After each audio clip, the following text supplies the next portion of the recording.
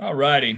Brother Mark on Sunday got into the feasts a little bit, and I told him, I said, Brother Mark, you didn't know this, but that was something I was considering starting on in the next little bit, but I didn't know when. And today, as I was gathering my heart up before the Lord, that was just before me, and tonight will serve primarily as an introduction. So we will be in an introduction, Lord willing, of the feast. We'll see how long this goes. This may go for a long, long time, and it may not. We'll just see. But in Exodus 3, verse 7, Exodus 3, verse 7, and this is a very familiar scripture for me. And if you've been around me, I've probably spoken out of it a lot through the years. It's really spoken a lot into my heart in regards to the Lord Jesus Christ. And you may look at it and say, well, how does that speak to you in regards to the Lord Jesus Christ? Because I see him in these very words. That's how. It says in Exodus 3:7, and Jehovah said, I have surely seen the affliction of my people that are in Egypt, and I have heard their cry by reason of their taskmasters, for I know their sorrows. And I am come down to deliver them out of the hand of the Egyptians. I am come down. And what I hear in this, they couldn't deliver themselves. There was nothing that the Israelites could have ever done to have delivered themselves. He had to come down. Moses couldn't have delivered them, as great of a prophet and leader as Moses become. It was right here. I have heard and I have come down. And like I said, when I read this, I just see the Lord Jesus Christ, the fulfillment of this in the Lord Jesus Christ over the book of Philippians. He being in the form of God, thought it not robbery to be equal with God, but made himself of no reputation, and came in the form of man, come down to deliver them out and up. So he said, I've come down, verse 8, to deliver them out of the hand of the Egyptians and to bring them up. So he wasn't just coming down. He come down to bring them up. Look at this. To bring them up out of that land into a good land and a large. So they're coming out of one land and up into a good land and a large, into a land flowing with milk and honey, and the place of the Canaanite, the Hittite, Amorite, Perizzite, and the Hivite, Jebusite. Now behold, the cry of the children of Israel is come unto me. Now go down to verse 13. Verse 13 of this same chapter says, and Moses said unto God, behold, when I am come into the children of Israel, and shall say unto them, the God of your fathers have sent me unto you, and they shall say to me, what is his name? What shall I say unto them? And God said unto Moses, I am that I am. And he said, thus shalt thou say unto the children of Israel, I am, have sent me unto you. And God said moreover unto Moses, thus shall you say unto the children of Israel, Jehovah, the God of your fathers, the God of Abraham, the God of Isaac, and the God of Jacob, have sent me unto you. This is my name forever, and this is my memorial unto all generations. Go and gather the elders of Israel together, and say unto them, Jehovah, the God of your fathers, the God of Abraham, of Isaac, and of Jacob, hath appeared unto me, saying, I have surely visited you, and seen that which is done to you in Egypt, and I have said, I will bring you up out of the affliction of Egypt unto a land of the Canaanite, the Hittite, Amorite, Perizzite, Hivite, and Jebusite, unto a land flowing with milk and honey. And they shall hearken to thy voice, and thou shalt come thou and the elders of Israel, unto the king of Egypt. And ye shall say unto him, Jehovah, the God of the Hebrews, have met with us. And now let us go pray. We pray thee, here we go, 3 days' journey into the wilderness, that we may sacrifice to Jehovah our God. So here we go, really with the introduction of the feast. A 3-day journey into the wilderness. Now, Exodus 5. And afterward Moses and Aaron came and said unto Pharaoh, Thus saith Jehovah, the God of Israel, Let my people go, that they may hold a feast unto me in the wilderness. Now, here's how the Lord works in my heart. I read this, and this is what stands out here. Feast unto me in the wilderness. So as I'm reading the Word of God, many times there will just be this emphasis that will come into my heart by the Spirit of God. And as I begin to look at these things, the Spirit of God will allow me to see them clearly. But this is where He's kind of gathering my thoughts. And over the next few lessons, hopefully we'll see some of these things clearly. But 3 days into the wilderness, a feast unto me, and it's in the wilderness. And Pharaoh said, Who is Jehovah, that I should hear his voice to let Israel go? Anyway, we'll stop right here for a moment. The wilderness, Isaiah says in Isaiah 35, becomes a streams of water. Okay?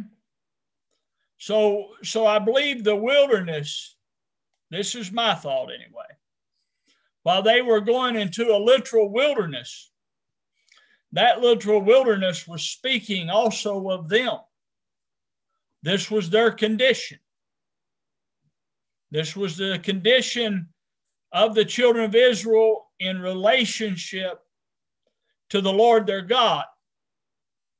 And so how He was going to work to build the relationship with Him was 3 feasts. 3 times in a year, Israel was going to appear before the Lord. And that was every year. They're going to come and they're going to appear before the Lord. And it's going to be this repetitive cycle. As long as they live, here they come. And these feasts are unto Him. And as I've been in the study in the last few months of the I Ams of Jesus, and it's out on Facebook. And as I was in that study, I am the door. And that's where I've been for the last 4 weeks. Something really significant in Exodus 12 jumped out at my heart. And what it is if you flip to Exodus 12, we're going to read several verses, but I'm going to read a verse and then we'll back up to the beginning. But in verse 11, it says, And thus shall you eat it with your loins girded, your shoes on your feet, and your staff in your hand, and ye shall eat it in haste. It is Jehovah's Passover. It is the Lord's Passover. The whole reality of Passover is the Lord did something. Okay? So if God hadn't have done something, Passover would have had no real meaning to the Israelites. So God actually did a work. And Passover was a feast unto the work of God. And that work is what he described there when I started in the beginning. I have come down to bring them out of Egypt unto the land of Canaan. So this is God's work that he's done, and Israel is going to have a feast unto the work of the Lord. That's what they're going to do. So they're having a feast unto the Lord, unto what the Lord has done. They're not just having a feast because God said to have a feast, but God himself performs a mighty work, and that feast is unto that work. So when we come to Jesus saying, unless you eat my flesh and drink my blood, you have no life in you, that is unto the work he's done. That is unto the work he is. That's what he's completed. So 3 days we will appear, the Israelites will appear before the Lord 3 times a year, 3 days, a 3-day journey. What is he talking about? What are these feasts talking about? They're talking about death, burial, and resurrection. They're talking about a 3-day journey unto the Lord. That's what they're talking about. That's what God is saying to Israel in 3 days. So 3 days, you know, when you get into the 3 days of the feast or even the 3-day journey, just a question, did Israel just go 3 days in the wilderness?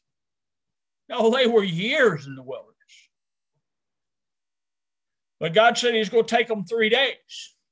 Have you ever considered how long it took them to go 3 days? In natural time, it took them a long time to travel a 3-day journey. So, but here, just to catch that up, this was the mind of the Lord, a 3-day journey. And the truth of it is this 3-day journey is in our whole Christian walk. We're always in this 3-day journey of the Lord. It's all comprised in the day of the Lord. But here in Exodus, I love this, Exodus 12:1, and Jehovah spake unto Moses and Aaron in the land of Egypt, saying, this month shall be unto you the beginning of months. Now think on this. Some of these Israelites were probably 80 years old. And here it's being declared to them, this is the beginning of months. This is a new day. So this Passover is representing a new day, a beginning of Israel, a day like they've never had before. So as you mark notes here, look at this new day. It shall be a first month of the year for you. So it's, you know, typifying what we have in Christ in new birth. It's a new day, something they've never experienced before. And he says, speaking to the congregation of Israel, saying, in the 10th day of this month, you shall take to them every man a lamb, according to their father's house, a lamb for a household. And if the household be too little for a lamb, then shall he and his neighbor next unto his house take one according to the number of souls. According to every man's eating, you shall make your count for the lamb. Your lamb shall be without blemish. A male a year old, ye shall take it from the sheep or from the goats, and you shall keep it unto the 14th day of the same month. And the whole assembly of the congregation of Israel shall kill it at evening. So the whole assembly is going to kill a lamb. Now we know they had individual lambs, but this is speaking of one lamb, and then they're going to kill it. And what are they going to do? They're going to take the blood, put it on the side posts of the lintel upon the houses wherein they shall eat it. And they're going to enter into the door, which if you've heard me teaching on the door, they're going to enter into that door with the blood on it. That's the beginning of days for them. The door with the blood. And they shall eat the flesh in the night, roast with fire, unleavened bread, with bitter herbs. They shall eat it, eat not of it raw, nor boiled at all with water, but roast with fire. Its head and its legs and inwards thereof, and you shall let nothing of it remain unto the morning, but that which remaineth until the morning you shall burn with fire, and thus shall you eat it with your loins girded, your shoes on your feet, and your staff in your hand, and you shall eat it in haste. It is Jehovah's Passover. For I will go through the land of Egypt in that night, and I will smite the firstborn. And now here's the next thing I marked.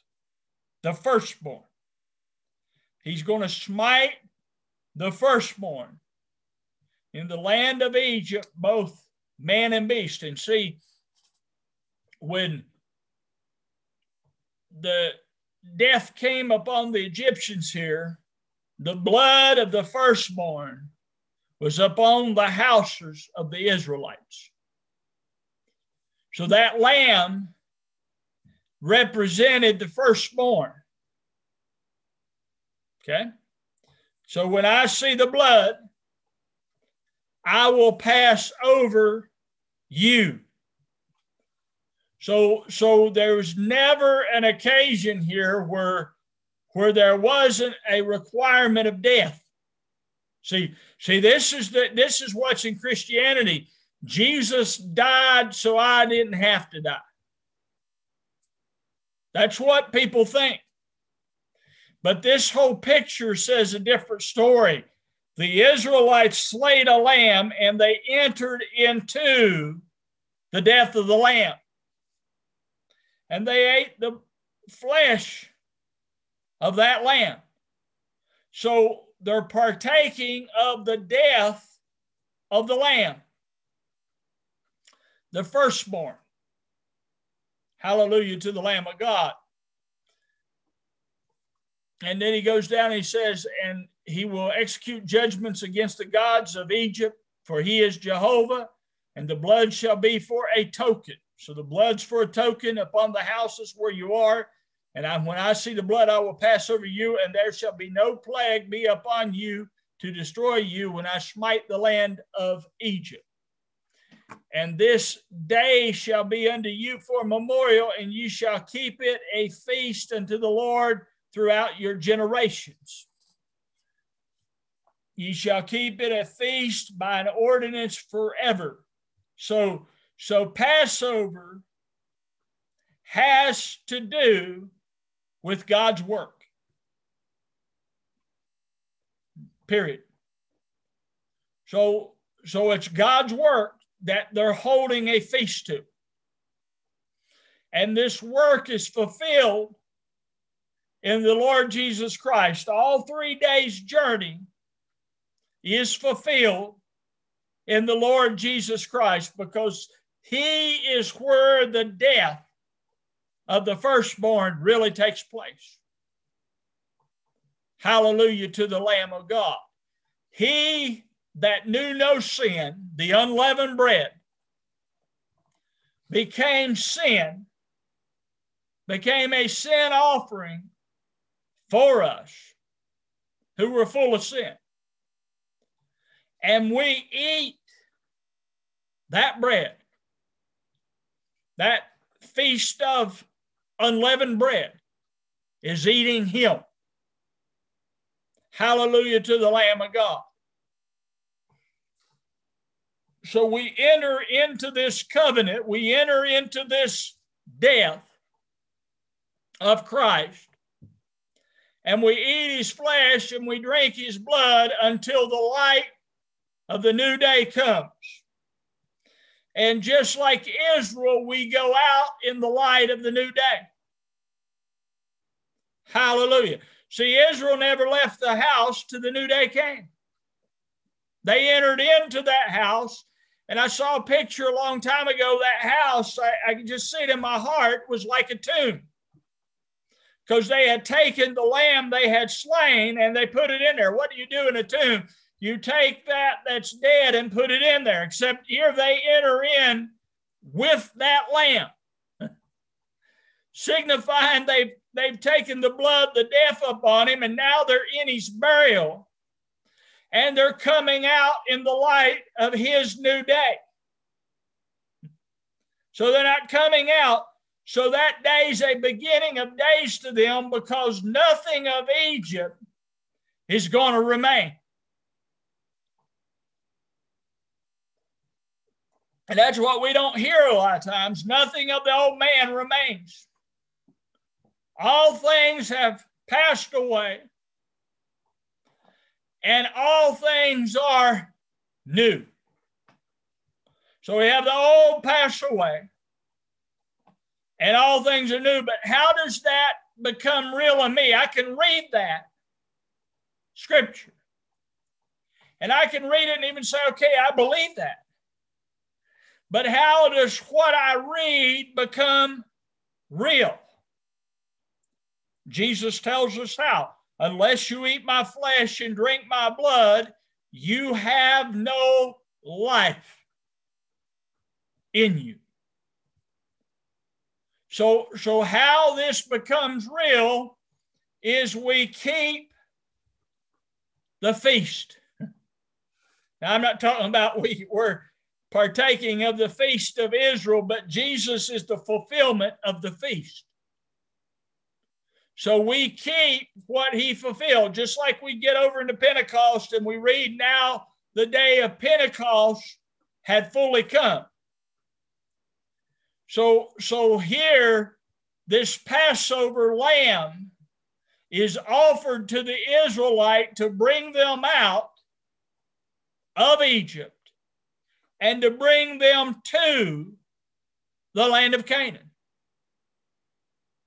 So they're coming out through this lamb. They can't come out any other way. I have come down. There's no way out unless he comes down. And so Philippians has to become real to us. He that was in the form of God made himself in the likeness of man. He came down. He came down, made in fashion as a man to die the death of the cross, to bring us out of everything that was in the man. And that's why we have to eat his flesh. We have to partake of his death, because there we're freed from everything that was in the man, and we find our life in him. So everything that was in that old man, in that Egypt that we were in the bondages of Adam, in the bondages of sin, even in the bondages of the law, you could probably wrap it all up there. Jesus' death deals with it all and frees us. Whom the Son has made free is free indeed. He that is dead is freed from sin. Romans 7. We read these scriptures often. Romans 7. We are dead to the law, to be married to another. And Jimmy was talking right before we started about the leaves, the fruit of the tree for the healing of the nations. So we're dead to the law that the fruit of God may come out of us. Because what the law did in us was it produced in us, because we didn't have the ability to do any better, even though we agreed with the law that it was holy. Paul said the law produced in him all manner of what? Sin. He didn't use the word sin, but he said it produced in him that he would see the law was good and he would agree with the law, but he didn't find the power in himself to do what the law said. But we have been freed from the law to be married. And this is what God said in Exodus. I have come down to bring you to myself. You know, he says to a land flowing with milk and honey. But in another place in Exodus, he says to himself. I'm taking you as a people to myself. And it's in this 3-day journey that we become a people unto the Lord. So it's a 3-day journey that we become his. Glory to the Lamb of God. And as we're married to him, we bring forth fruit unto him. Not fruit unto death, but fruit unto life. Fruit unto God. And it's here that we're after. And when you get into these feasts, you're going to come to the fruit, to the hearts. Can't help it. Once you start studying the feast, you're going to find out that Pentecost is going to deal with fruit. You're going to find out that Tabernacles is going to deal with the ingathering, with the harvest, the fullness. So you're going to find out that in this 3-day journey, you're coming to fruit unto the Lord, unto the full measure of the stature of the Son of God. Hallelujah to the Lamb of God. That's what you're going to find out is contained in these feasts. And that Jesus represents and fulfills them all. So when you start reading firstborn, you go all through the Old Testament, you can read of the firstborn, and you should. This is why the Lord will bring these things into your heart with such a significance, so that we look at them. And then when we look at them, it's that we see Christ in them, and that the reality of Christ appears as the firstborn from the dead. Glory to God. None other was the firstborn from the dead. Now, he raised Lazarus from the dead. Why did he raise Lazarus from the dead, but Jesus is the firstborn from the dead? There were others that were raised from the dead, right? If you read your Bible, there were other people raised back to life, but they weren't raised out from the dead or raised from the dead, because the dead had to do with a man. And that's why Passover had to come. The Lord had to offer the lamb. Behold the Lamb of God. Behold the Passover lamb that takes away the sin of the world. That takes away, you could maybe say, the missing of the mark of the world. Jesus takes it away in himself. He doesn't just forgive our sins, which he does. He removes them. He remits them. He cleanses them. I think it was Brother Jimmy the other night was talking of how they were covered for a year. We're not covered for a year. We are cleansed. It's been removed because Jesus did it. So our Passover lamb fulfilled what Passover declared, which brought a people out of Egypt unto God. See, they come out in the new day,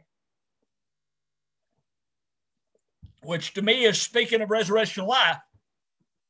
They couldn't come out at night. You look at this word here, and you see that how perfect God's word is, that the way he dealt with them in Egypt, they couldn't come out at nighttime. They had to go enter in there and eat the lamb, looking for the light of the new day, for the breaking of the day, looking for the appearing of the Lord. That's the light of the new day, the appearing of the Lord.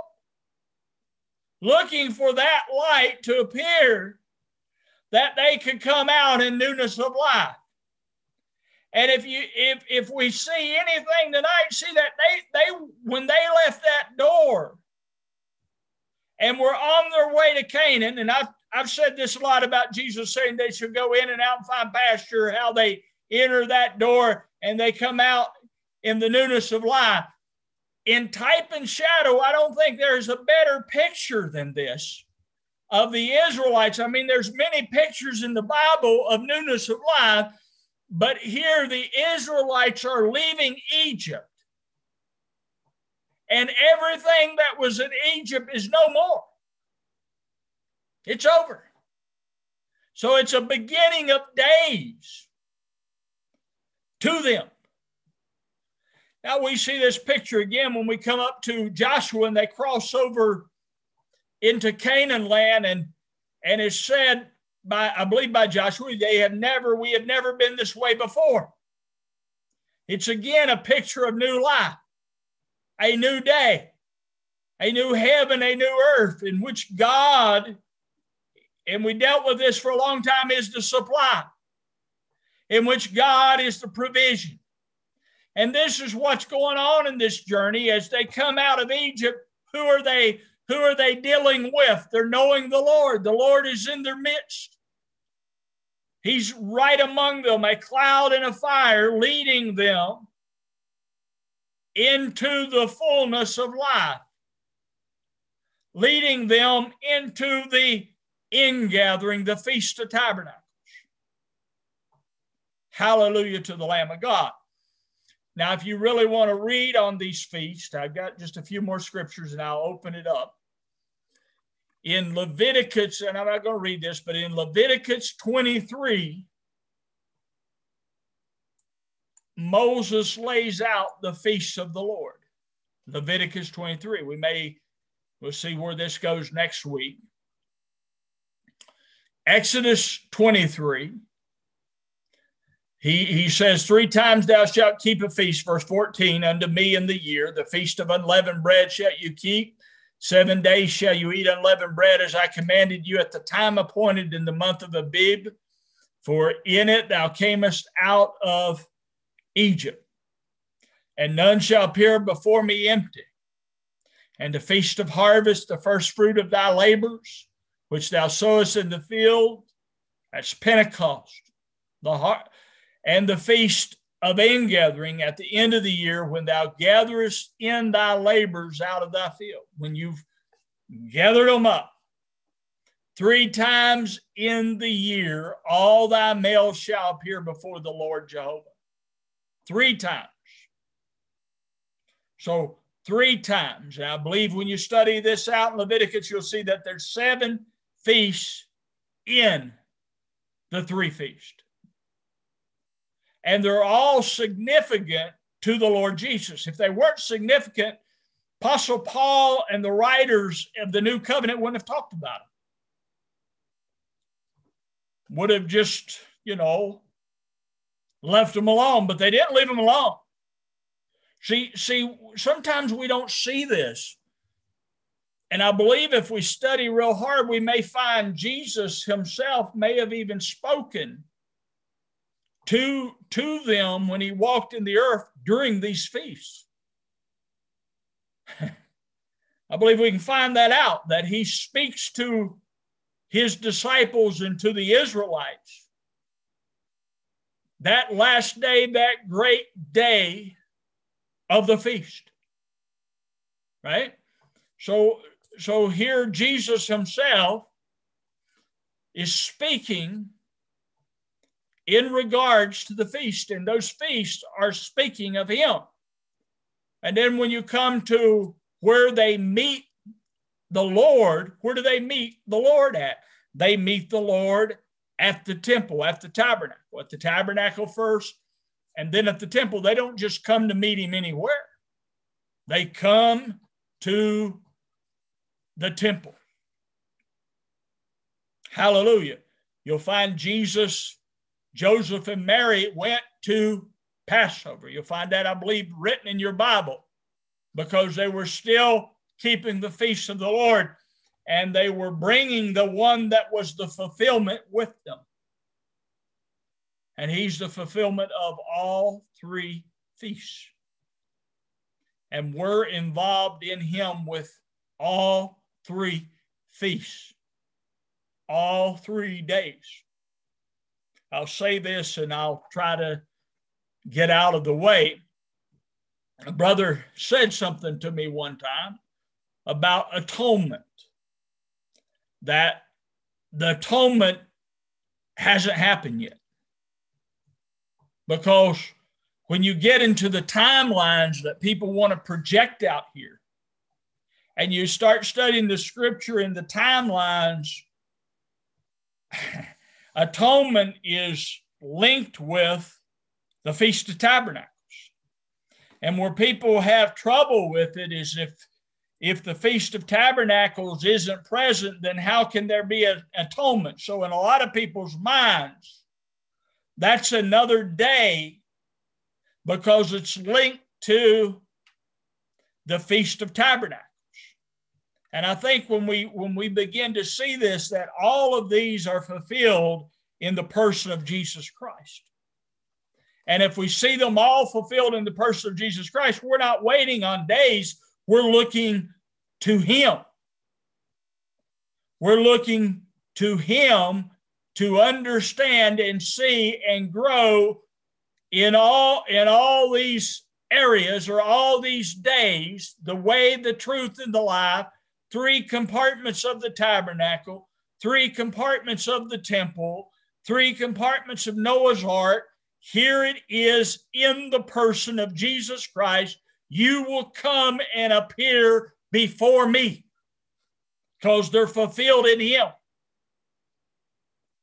Hallelujah to the Lamb of God. They're not fulfilled anywhere else. So when I try to find their fulfillment somewhere else, I just won't understand it. Anyway, like I said, this is for an introduction. So I'm going to stop right here and just open it up so we can have a chat. And I'll start with you, Brother Dale.